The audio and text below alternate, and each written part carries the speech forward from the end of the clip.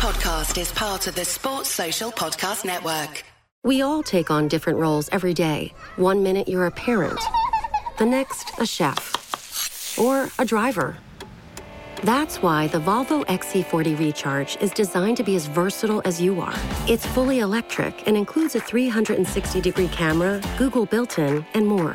Contact your local retailer to learn more or visit volvocars.com/US. The Volvo XC40 Recharge, for every you. Some equipment optional. Google is a trademark of Google LLC. This episode of the FYP podcast is dedicated to the memory of Brendan Nye. Yesterday we heard the sad news that Brendan, a dedicated, joyful and much-loved Palace fan, passed away after a brief battle with brain cancer.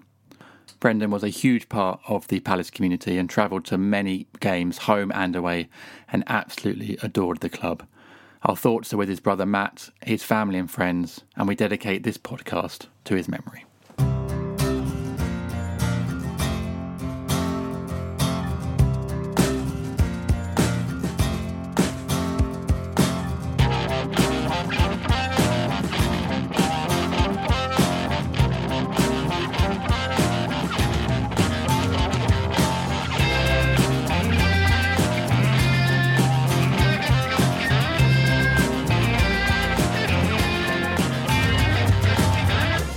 Hello and welcome to the 5-Year Plan podcast. Yay!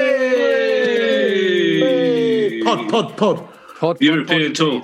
Here we go. It's pod 361 in the week that Palace scored their most goals in a game away from home ever after 2 defeats we should have won without scoring. This club is weird. And speaking of weird, in a good way, James Endergott is here. Hello to you.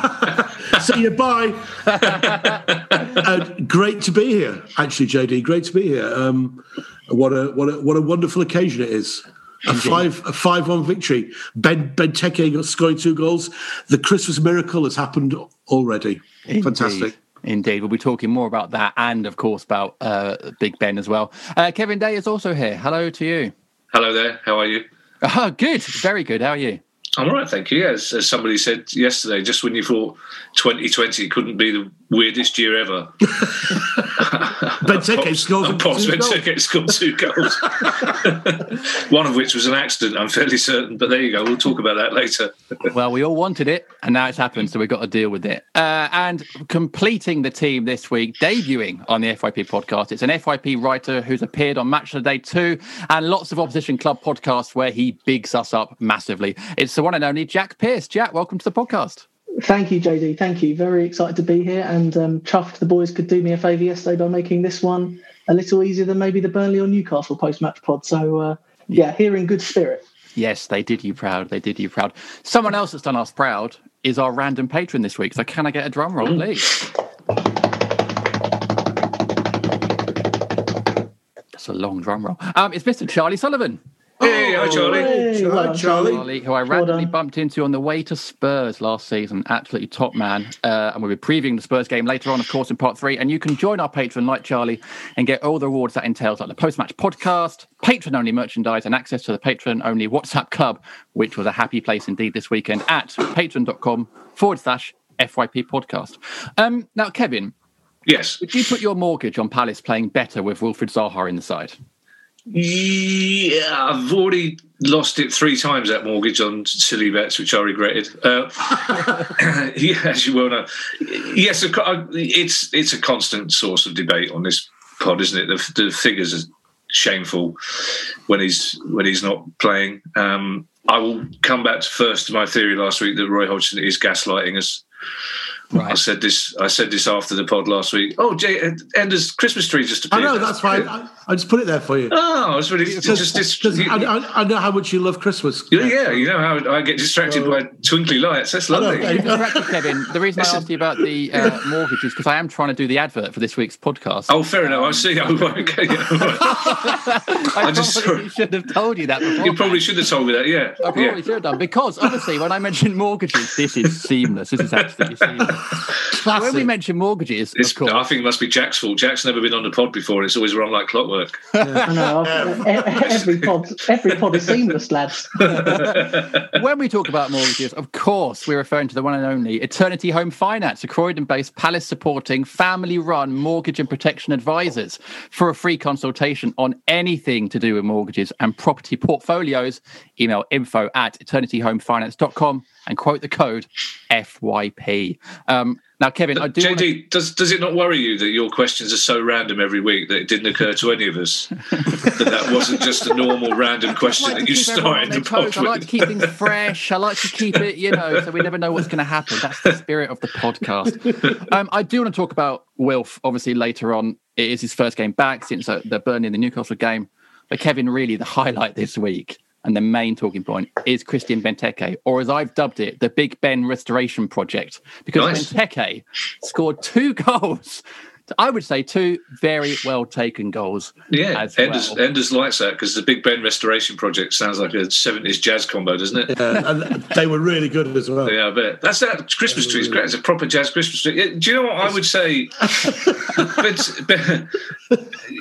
Again, we talked about Roy Hodgson gaslighting us all last week, so we don't know what day of the week it is, basically, because we can't predict what we're going to do any given moment. I think the highlight of the game for me actually was the entire second half display, to be perfectly honest. And Benteke was very much the bonus, the icing on the cake. And you only had to see this from the second goal what confidence he got from the first one, because the first one, basically that's how sort of things happen quite. I'm fairly sure his eyes were closed when he went into to hit that. It somehow, as Ed said, is a ball that he should have gone for with his foot. He decided to go for a half diving header. It hit the top of his head and it went in, and that's what he wanted. But if he hadn't scored, I think he still would have had a really good game. I thought he played really well the whole game yesterday, and the goals were. But that second goal, man alive, he wouldn't have got near that in the past 2.5 seasons. The dummy from, and we talked before about maybe a relationship, a partnership with him and his Belgian friend up front, and the dummy was fantastic. The control was brilliant. The turn and shot was really good. But I thought the whole of the second half was a masterclass in how to play against 10 men, actually. And which doesn't feel very Palace, does it? Well, it doesn't, because I think people overlook the fact we're not a team that's used to possession for a start off. Even under Roy, our possession stats tend to be around 35-40%. But so we're not a team that's used to having the ball and being comfortable with it. But I thought some of the combination play, and Roy hinted afterwards that they'd been working on combinations with that team. So presumably he decided very early on that Benteke was playing. And some of the combination play up front was great. And the first goal, the second goal, Wilf's goal, we had 7 players in the box. Which is fantastic. I thought the whole performance was really, really good. And I think we would have won regardless of whether West Brom were down to 10 men or not, to be perfectly honest. I will ask you about that later. His Belgian friend sounds a little bit like you're in the sort of Belgian parliament and referring. It does sound a little bit like that. Speaking of those combos up front, obviously Benteke starting was the headline. Shock. And we talked on previous pods about how he sort of had done well off the bench, but maybe deserved a start. At Dalzario. Hi, has said, that's just his Twitter handle, has said, has Roy finally found the right combination in attack? Eze, Wilf, Benteke, all sensational. It did feel a little bit like it was sort of clicking with that combo, didn't it? It did, yeah. I don't know. I mean, did he choose Benteke because they've got quite big centre-backs? Yeah. And I think that was the reason why he chose him. And it obviously paid off. Roy's decisions don't often pay off. I just think it's just one of those days where it all clicked. I think we've always threatened to beat a team by this margin for a while, really, and we've been saying quite a lot on this season that the team is, we've got a good bench now. We can chop and change as games come up, and I just think it's one of those games. Has he gone jazzy or is he frozen? Very jazzy. Yeah. He has frozen. I've gone jazz.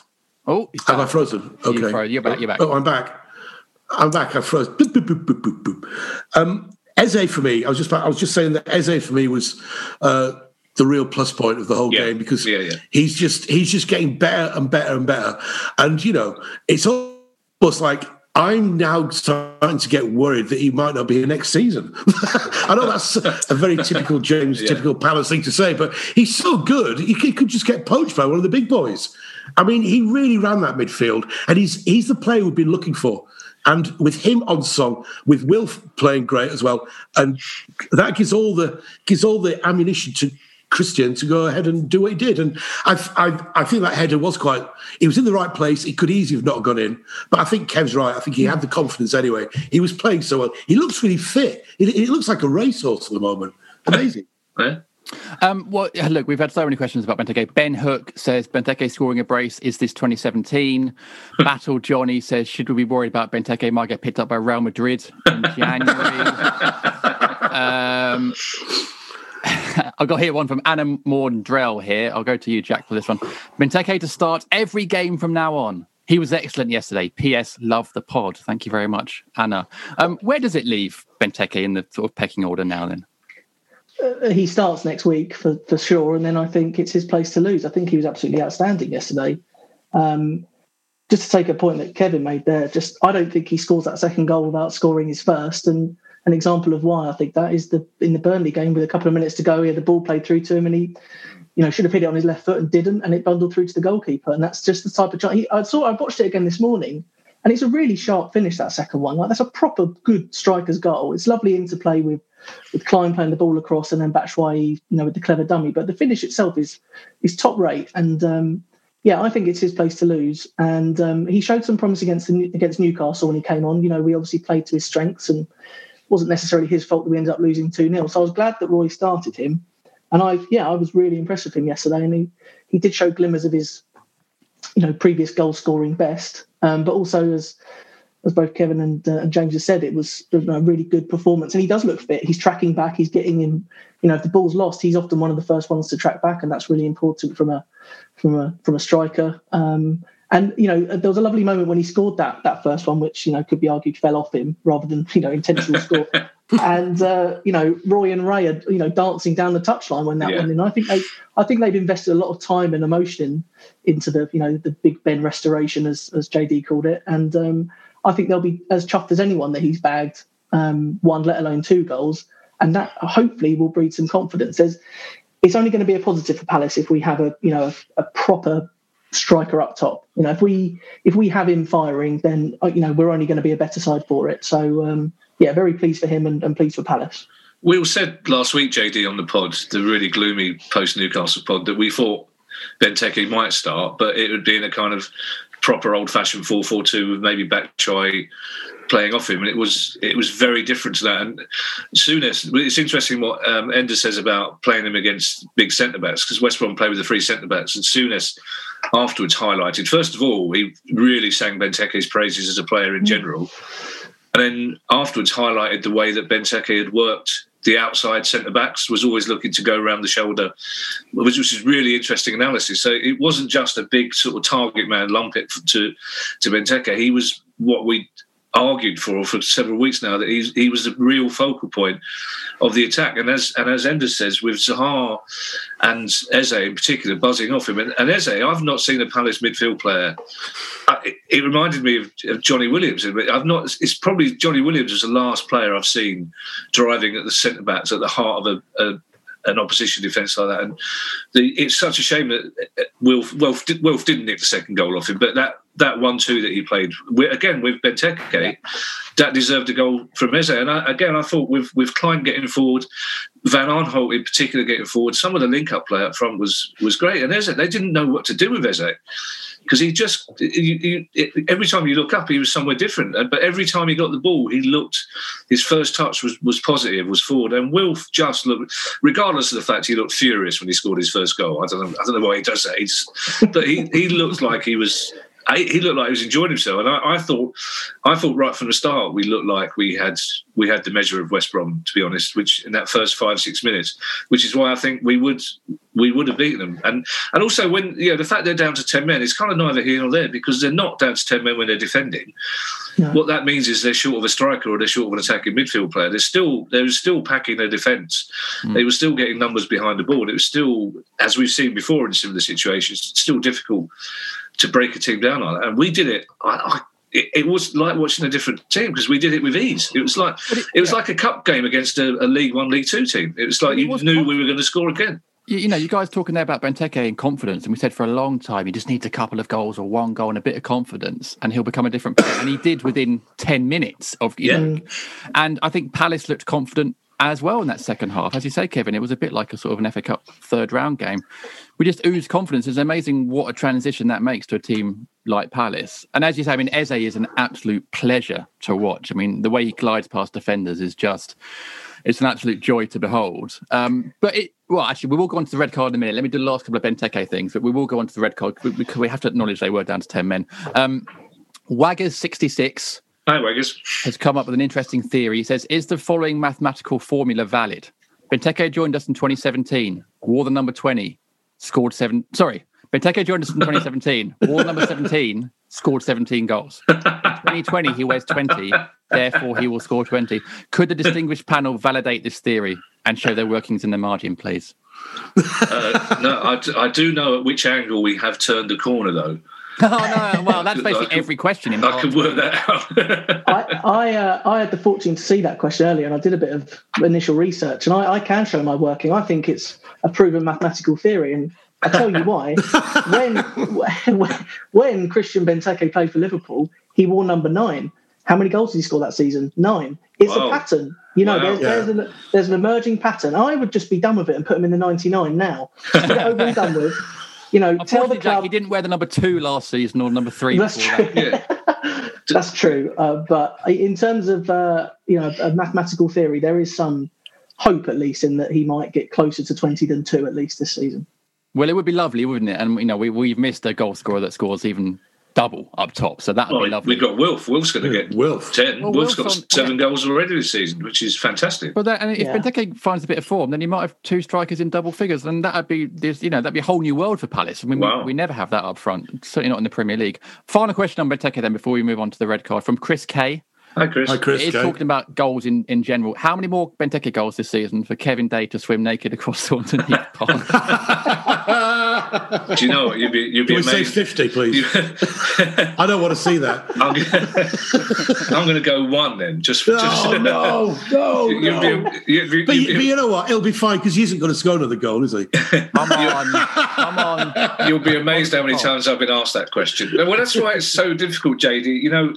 Because that original question I think you asked Jack about Enders about the combination. Is this the combination finally? We've had that conversation mainly about the midfield combination, but we've had that conversation about a different pair of players or a different trio of players in midfield after virtually every game. And I'd be interested to see, because the Tottenham game, as we'll talk about later, you've got 2 teams at the moment who aren't naturally good at going forward, don't particularly want to do it. So it might be that he changes it. I just think whoever plays around Benteke, it's just brilliant that he's emerged again as an option up front. And it's, you could tell how much the rest of the team like him, as Jack alluded to. They were so pleased for him when he scored. Yeah. And you could see him almost visibly lift. He almost didn't know how to celebrate. It's almost like, now what do I do? And he did that kind of strange duck walk. But that sort of strange walk. But all the players rushed to him. You could see how delighted they were for him. And again, it's another of the reasons I love Eze. I've never seen a Palace player play with such a big smile on his face for years. And as a fan, that sort of thing kind of communicates. It kind of rubs off. You kind of, because we were saying last week that there was a lot of unfair pressure on him. And you suddenly see a player, and this is great. He plays for us. Yeah, that's fantastic. And he clearly wants to play for us, which Enders highlighted right from the very start. Enders identified that from his very first kick against Southampton. He's a kid who seems to love playing for Palace. Yeah, he's an absolute pleasure to watch, and I can't begin to carry on about. He's one of the most exciting players I've seen in a long time in a Palace shirt, and it's just so great. And he just plays with such joy and such freedom, and he's constantly pushing forward. And it's great. I mean, if he was on any of the team, I'd want him in my team. I'm just glad he's in my team. I agree. I think that's the key with him. And what was fantastic, yes, just linking it to Benteke as well, the Benteke's first goal. We've scored the first in the second half, so we're 2-1 up. And, we've got that first goal, which was the big concern. Then we played carefully with the ball. And then Eze got the ball about 5 yards inside their half, And it was as though he just decided we were going to go and score a goal. He played a beautiful ball at a lovely pace forward, and it ended up with Van Aanholt breaking to the byline and putting it across for Benteke. But it was Eze's initiative and the weight of his pass which kind of gave the pace to the move. And once he made that pass, PVA was off, Benteke was making moves in the middle, and it's the true definition of a playmaker. And if Eze is our playmaker, then I don't think 16 million is going to seem a lot of money come a couple of seasons. And I think it already is looking a very shrewd investment, to the point where perhaps his value is now beyond that 16 million. So really impressed with him yesterday, and he is certainly Premier League quality, and he's starting to show that now in every game. But yesterday he dominated our possession of the football, which was great to see, and by doing that takes the pressure off Wilf. I think the comparison to Wilf last week felt to me quite a lazy comparison, as in he was going to replace Wilf. To me, he's a very different player to Wilf, and is almost perhaps not the same quality yet, but he's more familiar to someone like Grealish in that he drives the team forward, as you both said, in terms of running at centre halves, running at defenders, and which leads to chances being created. And he's top rate. He's great. He's really good. Also, I'm going to vote for white socks every week. I think they look really natty. No, it reminded me of the Hillsborough 2010 game. Yeah. We wore the same combination there. Yeah. So, and that worked out all right. So I don't think my heart rate quite got to that level, though. It's slightly less emotional. But, I think I felt a little bit more relaxed during that one. Let's talk about the red card then, because obviously it was a big moment in the game. Daniel J. Edwards. Hi, Daniel. Says, I thought until the dodgy sending off, West Brom looked the better side and our defence was a shambles. Do you think the red card on the scoreline covered a multitude of sins? Kevin, first of all, your thoughts on the red, because a lot of people said it was soft, and do you think it was the tipping point? You can argue that West Brom, having just scored, were getting on. I don't think they were getting on top. I think they were getting onto parity. But the second half was a completely different issue. Whatever we would, if we were struggling, and I don't think we were at the end of the first half, that was sorted out at half time, or we were just so much superior in the second half. I have to say, watching it in real time, I thought it was a red card. I thought something had happened, and I was really interested because I thought that Bilic was going to be doing his nut afterwards. But Bilic had to go at the player. Bilic said he gave the referee.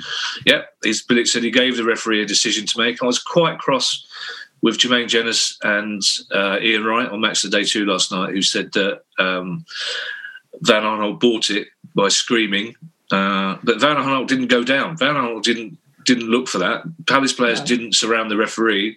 They weren't getting in the ref's face saying that's a red card. But he clearly kicks out at him, and he clearly catches Van Aanholt on the side. There's a little yelp for Van Aanholt as his studs catch him on the side. The Football League started in 1888, and for every season since 1888 until last year, that wasn't a red card.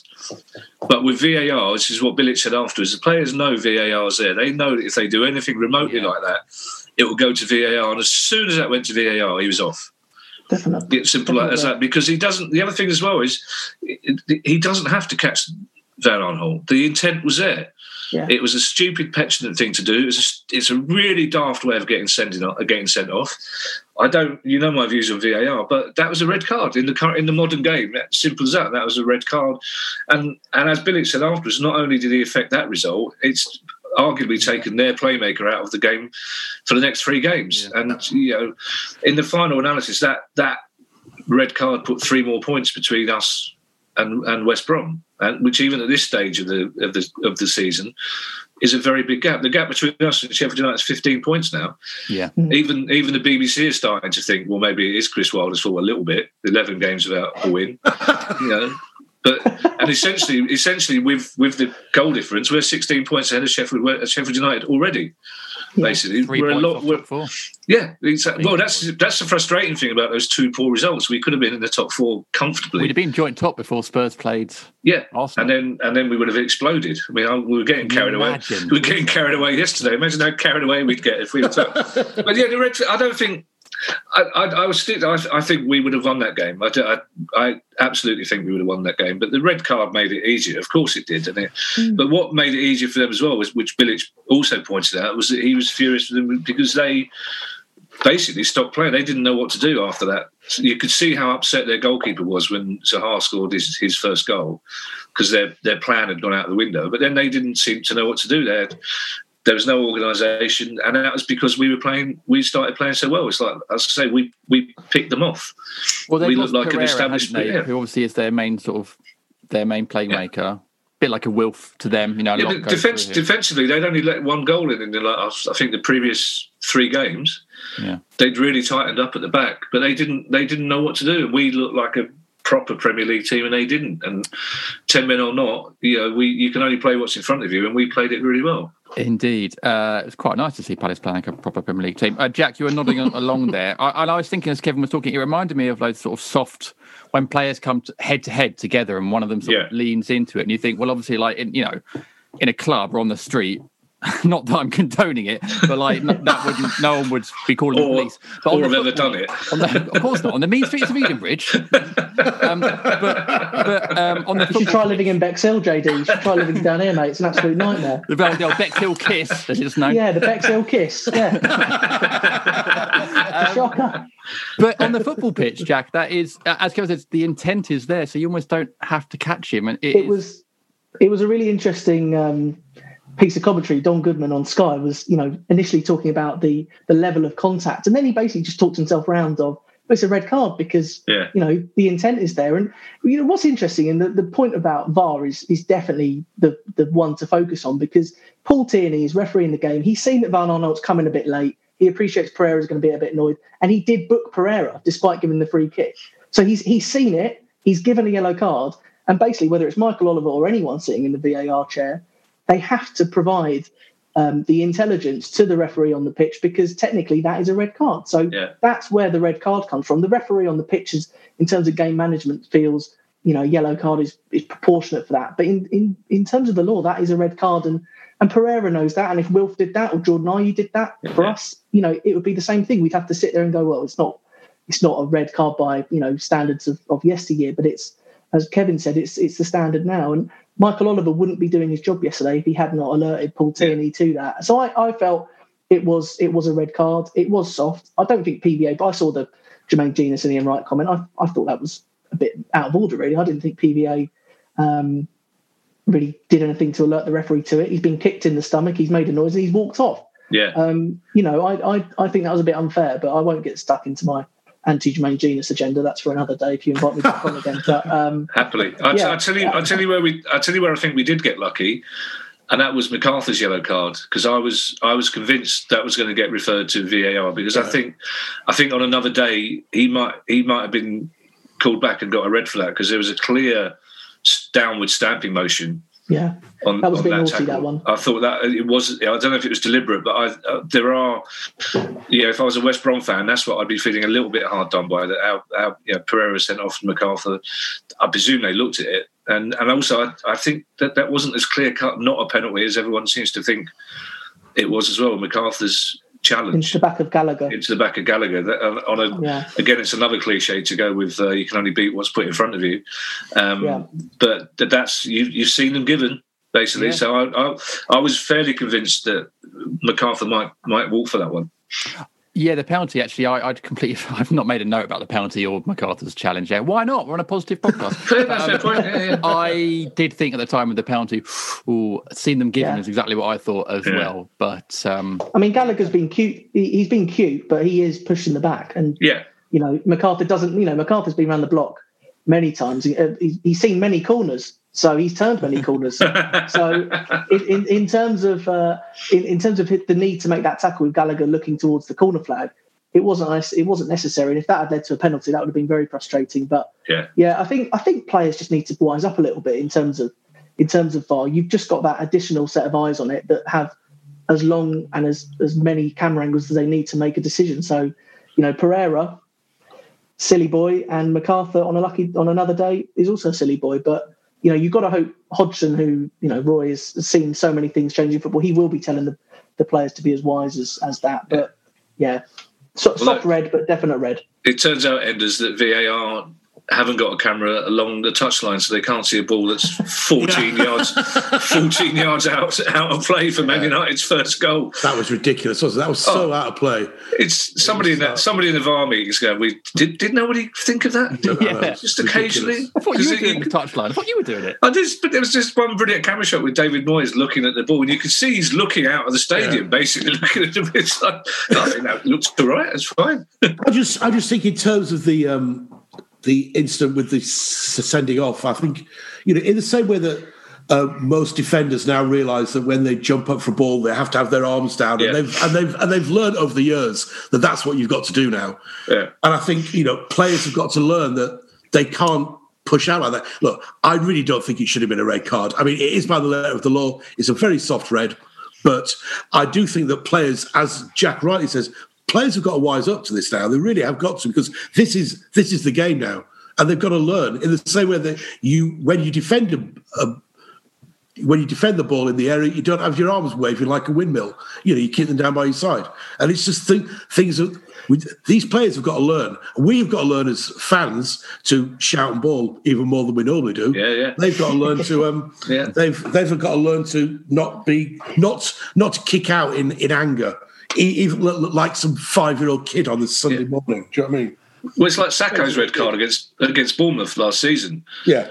When there was no need for him to get himself sent off, because, again, 2 seasons ago, it wasn't a red card.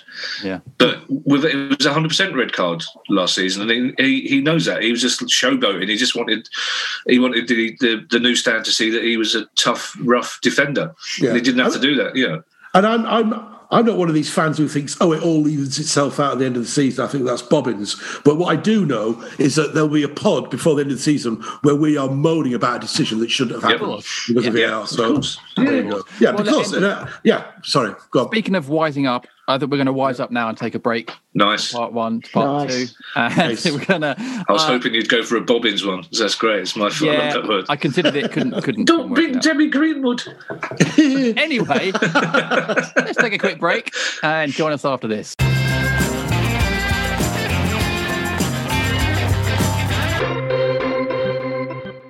My brother-in-law died suddenly, and now my sister and her kids have to sell their home. That's why I told my husband we could not put off getting life insurance any longer. An agent offered us a 10-year, $500,000 policy for nearly $50 a month. Then we called SelectQuote. SelectQuote found us identical coverage for only $19 a month, a savings of $369 a year. Whether you need a $500,000 policy or a $5 million policy, SelectQuote could save you more than 50% on term life insurance. For your free quote, go to SelectQuote.com. SelectQuote.com. That's SelectQuote.com. SelectQuote. We shop. You save. Full details on example policies at SelectQuote.com/commercials.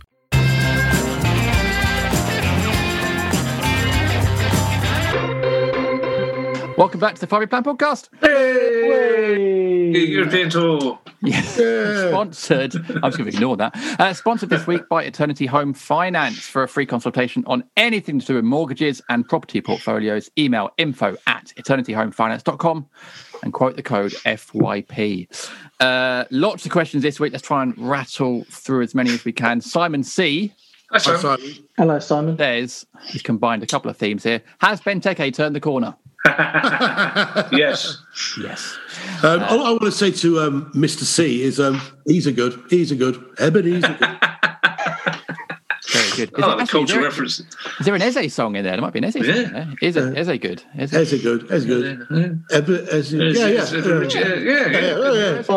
I'm more on the bandwagon for Eze Lover by Phil Collins and Phil Bailey. That's why I'm going. Oh, very good. Yeah. Very smooth. Very smooth, Jack. Yeah. Right, let's move on to Neil Peters. Hi, Neil. Hello, Neil. It says, is it peak typical Palace that we get our biggest ever top flight win away from home the week before we're all allowed back at Selhurst? That's it, lads. That's it. Lock up the shop. Yeah, that's it. Yeah. Let's say yes. And Jamie Penston Raja. Hi, Jamie. Says, which is more of an overreaction? Those calling for Roy's head after the last game, or those calling Benteke the Messiah after he finally scored 2 goals? Probably the first. Yeah, probably. Let's as Ender says, let's enjoy the moment of Benteke. But it didn't feel like an overreaction as the final whistle went on that dismal 2-0 to Newcastle, basically. But again, we are over. Of course, we're overreacting. That's part of the joy of football. Somebody tweeted me yesterday. Just enjoy the overreacting. Have a day of overreacting, and then grow up a little bit, and just look forward to the Tottenham game. Basically, well, the thing is, as someone get carried away for a bit, and then last week, not being at the game is difficult because you do all your overreacting at the game, and then at the pub afterwards. I think once you've got home, you've kind of forgotten about it all. But now it all pours out on Twitter anyway, and then it's there forever, unless you go back and delete your tweets. So it is.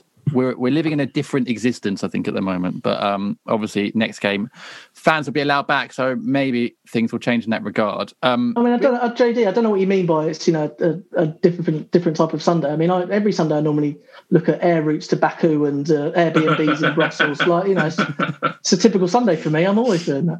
Just ahead of the game, just in case. Anyone got a ticket for the Tottenham game, by the way? Yes, I do. Jack has congratulations! Well done, brilliant. Yeah. Well done. At the time, I felt a bit disappointed, but now I can't wait. Yeah, absolutely. Well, Jack's going to hopefully record a few voice notes for us during the game, and brilliant. I'll put them together as a little sort of audio package for next week's pod. Because I'm sure it'll be an interesting experience, having been there with 2,000 other people. Well, I've called it. My mates and I have labelled it the Wimbledon experience. Going back to their days at Selhurst. We had a few questions about the Roy Out Brigade. I'm going to sort of skim over them. A few people saying, where are the Roy Out Brigade now and stuff. And I know that obviously from game to game, people do react to stuff. But I won't infuriate the Roy Out Brigade with this one. But I've had a question here from Aidan Stevenson, 1960. Hi, Aidan. Hello, Aidan. Who does one have to sleep with to get a question on air? The answer is Andy Street.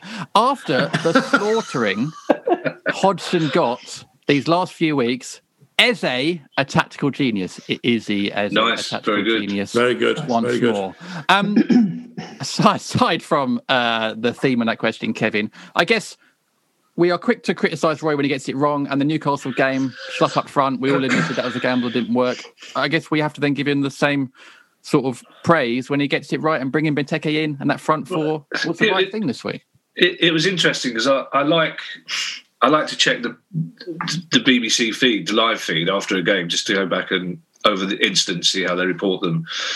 And the guy, the BBC correspondent reporting live in a game, just ended his thing with saying, I think Roy Hodgson is the most underrated manager in the Premier League. But again, he can't have done the Newcastle game, basically, because it's just astonishing for a manager of Roy Hodgson's experience that we do have these streams of emotion, because you would guess that somebody at Roy's end of his career would kind of be beyond that. It'd kind of be over that now. It would always be 6, 7 out of 10 rather than 9 out of 10 one week and 3 out of 10 the next. It's really interesting. Yesterday, Sky focused quite a lot on it, on how even just the stewards yesterday at West Brom gave him a standing ovation when he turned up, and you could see that some of the coaching staff who were still there when he was around. He's obviously, apart from at Liverpool and amongst the England fan club, he's liked to the point of being revered at some clubs. Fulham fans, he's still their idol, their hero, and quite rightly so. So, this is a manager who's very good at his job, but just in recent season and a half has just given us these extremes of emotion that you kind of, maybe they've got his medication wrong in the home or something. I don't know.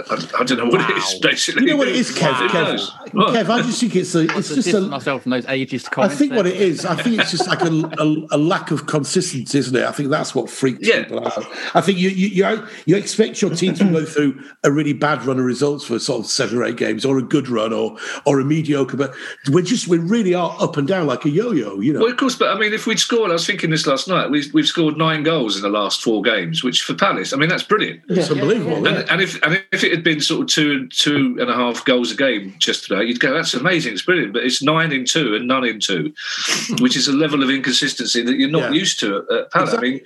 I mean, and I think it's the fact that as well, again, I was thinking, I think it's because the 2 highs recently have been so good, the Leeds performance and the performance yesterday, and because they're so good, that's why you get so frustrated at the performances in between. And Burnley wasn't a disaster. I mean, Burnley, we were on the back foot right from the start when they scored early on.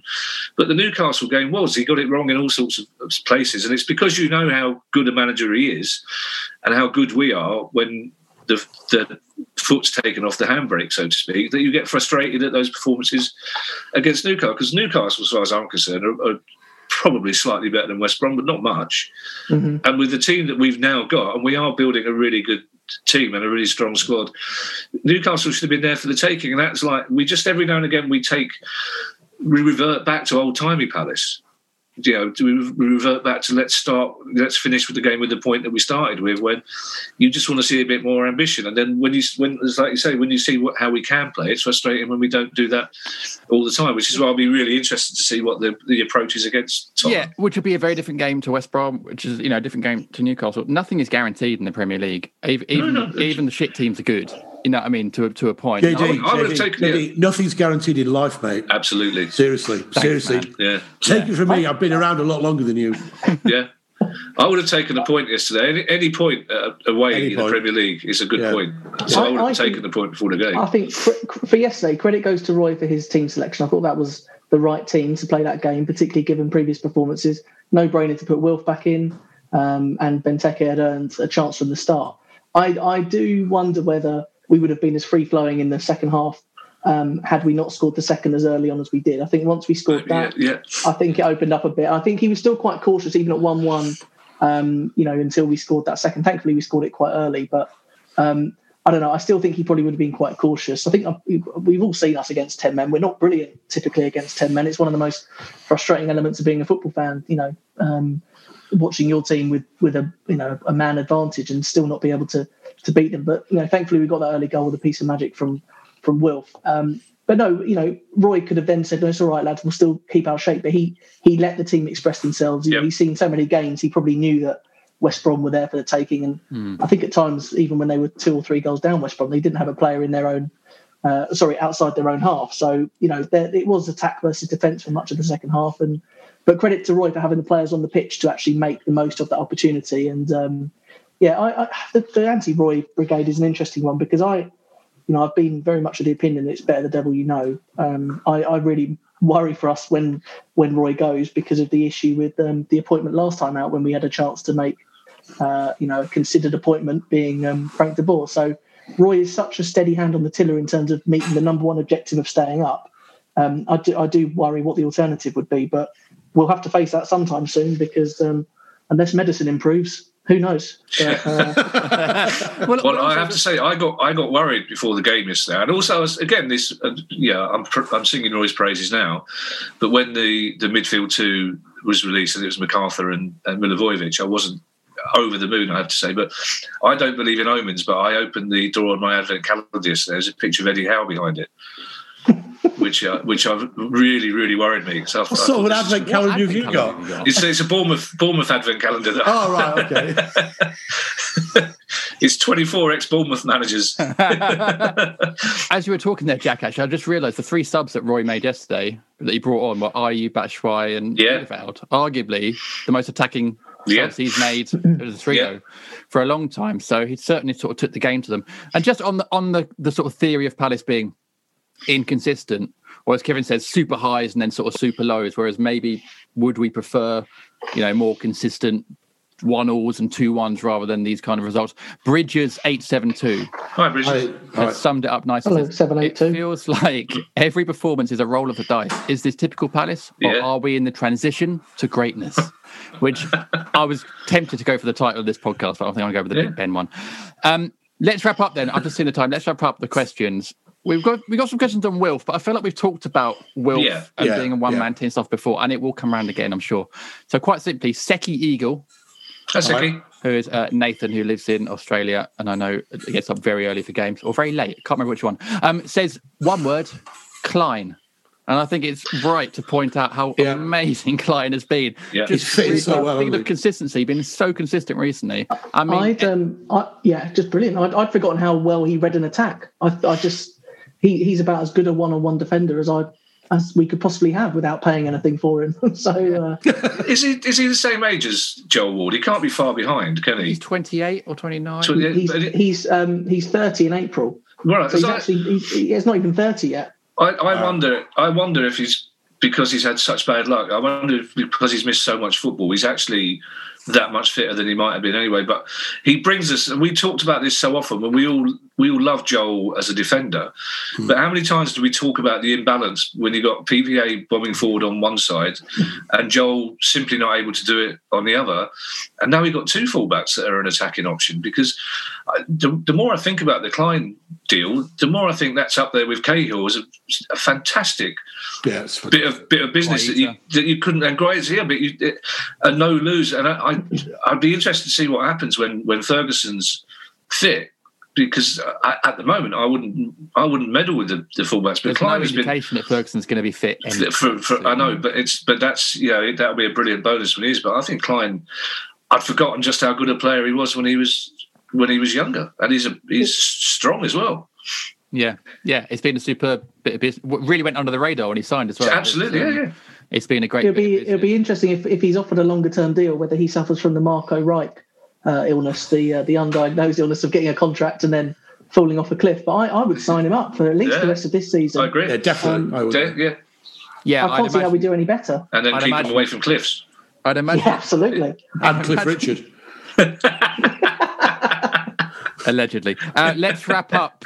No. Like there. Also, can I point out that legally, you saying allegedly has no. But I didn't say what crimes were committed. There's no crimes. What crimes? There's no crimes committed. Allegedly, no crimes. Exactly. That's what I said. So, the amount of lawsuits I've seen, have I got news for you? Simply because we bumped the word allegedly in after the.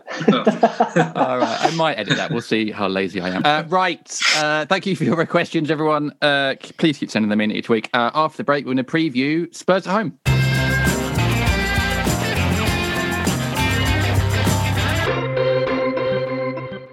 My brother-in-law died suddenly, and now my sister and her kids have to sell their home. That's why I told my husband we could not put off getting life insurance any longer. An agent offered us a 10-year, $500,000 policy for nearly $50 a month. Then we called SelectQuote. SelectQuote found us identical coverage for only $19 a month, a savings of $369 a year. Whether you need a $500,000 policy or a $5 million policy, SelectQuote could save you more than 50% on term life insurance. For your free quote, go to SelectQuote.com. SelectQuote.com. That's SelectQuote.com. SelectQuote.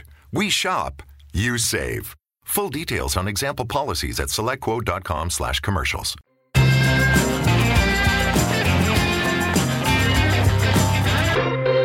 Welcome back to the 5-Year Plan podcast. Hey, European tour. Europe.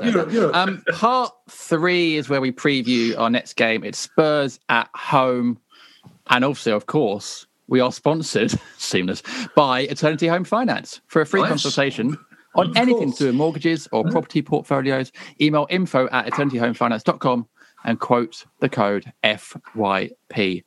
And speaking of homes, Jack, our home is Selhurst, and we will be there. This is clunky at best. We will be there.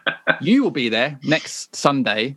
First time anyone's been back at Selhurst since early March, late February, to watch a game. You're one of the lucky sort of golden ticket winners. How are you feeling right now about going back to Selhurst? Well, firstly, I've never actually been to a game. I've just bought lots of gnomes in the past, so I just feel honoured to have the number of points to go. I'm excited. I'm going to have to be cautious, due to family circumstance. My father is on that list of those that need to be more careful than others. So with the festive season coming, I will be as careful and as cautious as I possibly can be. But it will be lovely to walk back in and see. And actually, I didn't think I would be that bothered by seeing fans back in the stadiums, but having seen it, it does look right. It looks it's a nice sight to see fans back in stadiums, and I think players have enjoyed it. There was, I think, a celebration. Olivier Giroud scored for Chelsea the other evening, and he celebrated with fans, and I kind of realised that they haven't been doing that for the past 9 months or however long they've been playing, 6 months since football returned. And it's going to offer a different dynamic, and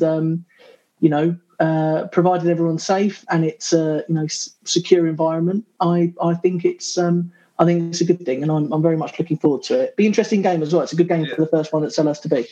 It's almost, I mean, it's brilliant psychologically to see fans back in the ground, but it was worth it just for Jeff Stelling going absolutely ballistic when he noticed that Watford fans were leaving the game early. Because they were 1-0 down to Cardiff. He just had a proper on-screen meltdown. Where are they going? They've waited 6 months to get back into a football ground, and they're only 1-0 down. What's the matter with these people? There's 15,000 Watford fans that loved it. It's just really very funny. Amazing. I know. Well, let's talk about the game itself. Obviously, home to Spurs, who are top of the table, I think. Yeah. They went back again. Yes, they are. Yeah. So it won't be an easy game. We've had a question here from F7NP6. Hi, F7. I can only assume it's a robot or something. Who says, who starts up front against Spurs? Enders, I come to you. I mean, surely it's got to be Benteke and Wilf. I don't think they're going to change a winning team. Roy doesn't normally do that, does he? No. I think it will be Benteke. Yeah, I think it will be, and it'll be a tough game. But at least we're going into a lot of confidence. Oh, but so are they. I really don't think he would change the team at all, to be honest. It was really interesting hearing Graham Souness and basically the pundits on radio and on Match Today 2 as well, saying that the Tottenham players like Harry Kane and Son Heung-min don't want to play that sort of football. Yeah, they didn't get into the game to defend and to work hard in midfield, but it's working. They're winning games. So there's this strange balancing act that Mourinho's pulling off between effective, not particularly attractive football, albeit they were brilliant breakaway goals. So as I said before, you've got two teams on when we play them Sunday. Is it Sunday? Yeah, Sunday. Yeah, we've got two teams on Sunday whose natural inclination at the moment isn't to go forward. So it's going to be an interesting game tactically, but I can't see him making any changes at all. It might be that he thinks this is one of the games that Eze should sit out and watch for experience. I don't. After recent games, you know what Roy's like though. If sometimes it's West Brom is a very different and difficult opposition to Spurs. I hope he doesn't, and I hope that we actually try and play football against them. But the irony is that if we do that at home, which is unusual for us, my God, they've got the players to pick. I mean, Harry Kane's passing is just astonishing. I mean, for all Son's finishing is magnificent, his passing is just in the last two seasons. It's been great. So I suspect it might be quite a cagey game. And Mourinho has got a lot of respect for Roy Hodgson. We know that in the past. So these are famous last words, but I'm not expecting it to be a high scoring. I'll be more interested to see who he picks, whether he sticks with the same two in midfield, because I think you might need a bit more energy in there than I agree. I think that's where the change could come. Yeah, I think Riedewald needs to be in there, to be honest, because they've got a physically strong, mobile midfield, and I don't think Luca and MacArthur are necessarily the two to combat that, to be honest. I thought Luca had a decent game yesterday, but he will need to be another level up to combat, because that's where Spurs transition. That's where Son really becomes a threat. That kind of turn, from the halfway line onwards, and it's that left channel. And if Luca's playing the right side of two in midfield, he will have to. And listener, put your money on a booking within the first 15 minutes. But he will have to. He will have to play well, and I thought he did play well, even when it was 11 versus 11 yesterday. So I hope that form continues. But Spurs' transition is just dynamite. We saw it twice yesterday, and that energy in midfield. It could be an argument that you maybe bring another centre half in and put Koyate back into midfield just to kind of have the extra energy and defensive mindset that he so cleverly has. So it'd be an interesting one. But yeah, they're a good team, and they are resolute. If they go ahead, you've got to do something special to get back into the game. But I think, as Enders says, we've finally got two, maybe three players now that can do something special. Definitely. And I hope he does pick Eze, and I hope Eze is not intimidated by playing against the best opposition probably he's faced so far, because I don't care how good their central defenders are. When they're faced with Eze bearing down and with the ball magically attached to his feet, it's going to make it really, really difficult for them. And I hope he gives gives Eze and Wilf that little bit of licence that they had in the second half away to West Brom to buzz around, to change position, because that, the best defences are going to struggle. And that's what I thought Benteke, to bring it right back to the start, Benteke just kept their three centre-backs occupied all afternoon. To the extent that two of them at some stages were looking after Benteke, which gave us so much more space up front to do stuff with. So I hope that Roy does give us that little bit of licence. And I think if we can, I think if Tottenham score first, we will be in trouble. But I think if we can score first, I think we got every chance of winning. But I'm not expecting a lot of goals, I have to say. No, well, it'll be a very interesting game. Jack, enjoy the game, and we're looking forward to hearing your. It must be so exciting. It's just going to be so exciting seeing fans back at. Because I have to say, fair play to Chelsea fans the other night. And Tottenham fans yesterday. They made a lot of noise. Yeah, even with only 2,000. Even for only 2,000 people. And I think, so Jack, where are the fans sitting? Are they all in one stand or? Yeah, well, I've been allocated a seat in the lower Homesdale, which is actually not too far from my season ticket, so I'm quite pleased from that. But I understand it's lower and upper Homesdale, and I think Parish is on TV saying there might be some in the White Horse as well, but certainly the Homesdale, and certainly none in the Arthur Waite. So, well, that would be great. I mean, just even if it's 1,000 in the Homesdale, that's going to be a lot of noise. That's brilliant. Right. It's really good, and the club, the process seems fairly simple as well. So hopefully, it's not too much of a pain for fans to actually do it, and obviously there is the option for people to say no if they want to as well, which is really inclusive to see how it goes. So. Well, Steve Parish has been arguing for 3 months that Selhurst Park is the safest environment. It's much safer inside Selhurst Park than outside, and I was really impressed as well. It was interesting watching the NFL last night with the crowd shots, because they started to allow fans back in there, none of whom were wearing their masks, whereas everybody, the crowd shots at Tottenham and Chelsea, all the fans were wearing their masks except when they took them off to cheer. As part of your ticket, isn't it? But you could see them taking their masks off to cheer. But in America, they're just literally not bothering. Whereas our fans, but it's they didn't sit down either. That's good. The stewards obviously took a decision. As long as they got the masks on, they could do what they want. There's plenty of room. That's fine. Right. And the good thing is, we weren't Millwall fans, which was shocking. I nearly mentioned that earlier. I thought that almost needs the whole pod to itself. So I just feel so sorry for the vast majority of decent Millwall fans. The stuff that Millwall does in the community is they do brilliant work in the community, that club. Yeah, but this happens again and again with Millwall. You just need. I think John Curran needs to take an anthropological view to work out why they can't get rid of this stubborn throwback element in their fan base. Well, indeed. Bit of a weird note to end the pod on, but let's end with the fact that our fans are better and our fans will not behave like that. There you go, indisputable. Anyway, look, Jack, thanks for joining us. Solid debut on the pod. Thank you very much. Thank you. Yes, hope more than solid. Yeah, thank you. Hopefully, a 6 out of 10. I'll take a 6 out of 10 in tomorrow's papers. Yeah, that'd be a 7. 7.5, I'd say. Yeah. The journalists allocate the numbers before the game. Yeah. And they would just change one or two. If somebody has a really good game, they'll add one on. If a bad game, they'll take one off. And that's why you and Enders are consistently solid 5.5. Unbelievable. You're getting really defiant. Disagreeing with me last week. I know, what's happened? It was very brave at the end of the Zoom call, wasn't you? Wait till everyone's back in my dining room. See how brave you are then. Won't be allowed in. Right, Enders and Kevin, thank you again for joining us. Thank you very much. See you, Jack. Bye-bye, everybody. Well, thanks, everyone. And we'll be back next week after the Spurs game. Obviously, the post-match pod will be available to patrons, so look out for that. And that's it. Thanks very much for listening. Enjoy the rest of your week. See you again soon. Bye. Bye. Bye.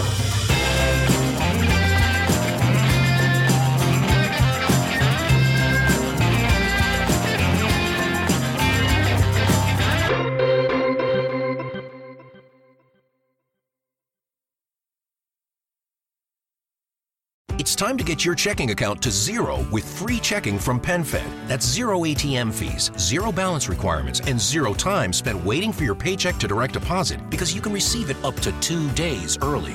Open your account with just $25 and see how big zero can be. Apply online today at PenFed.org/free checking. Early direct deposit eligibility may vary between pay periods and timing of payers' funding. To receive any advertised product, you must become a member of PenFed, insured by NCUA.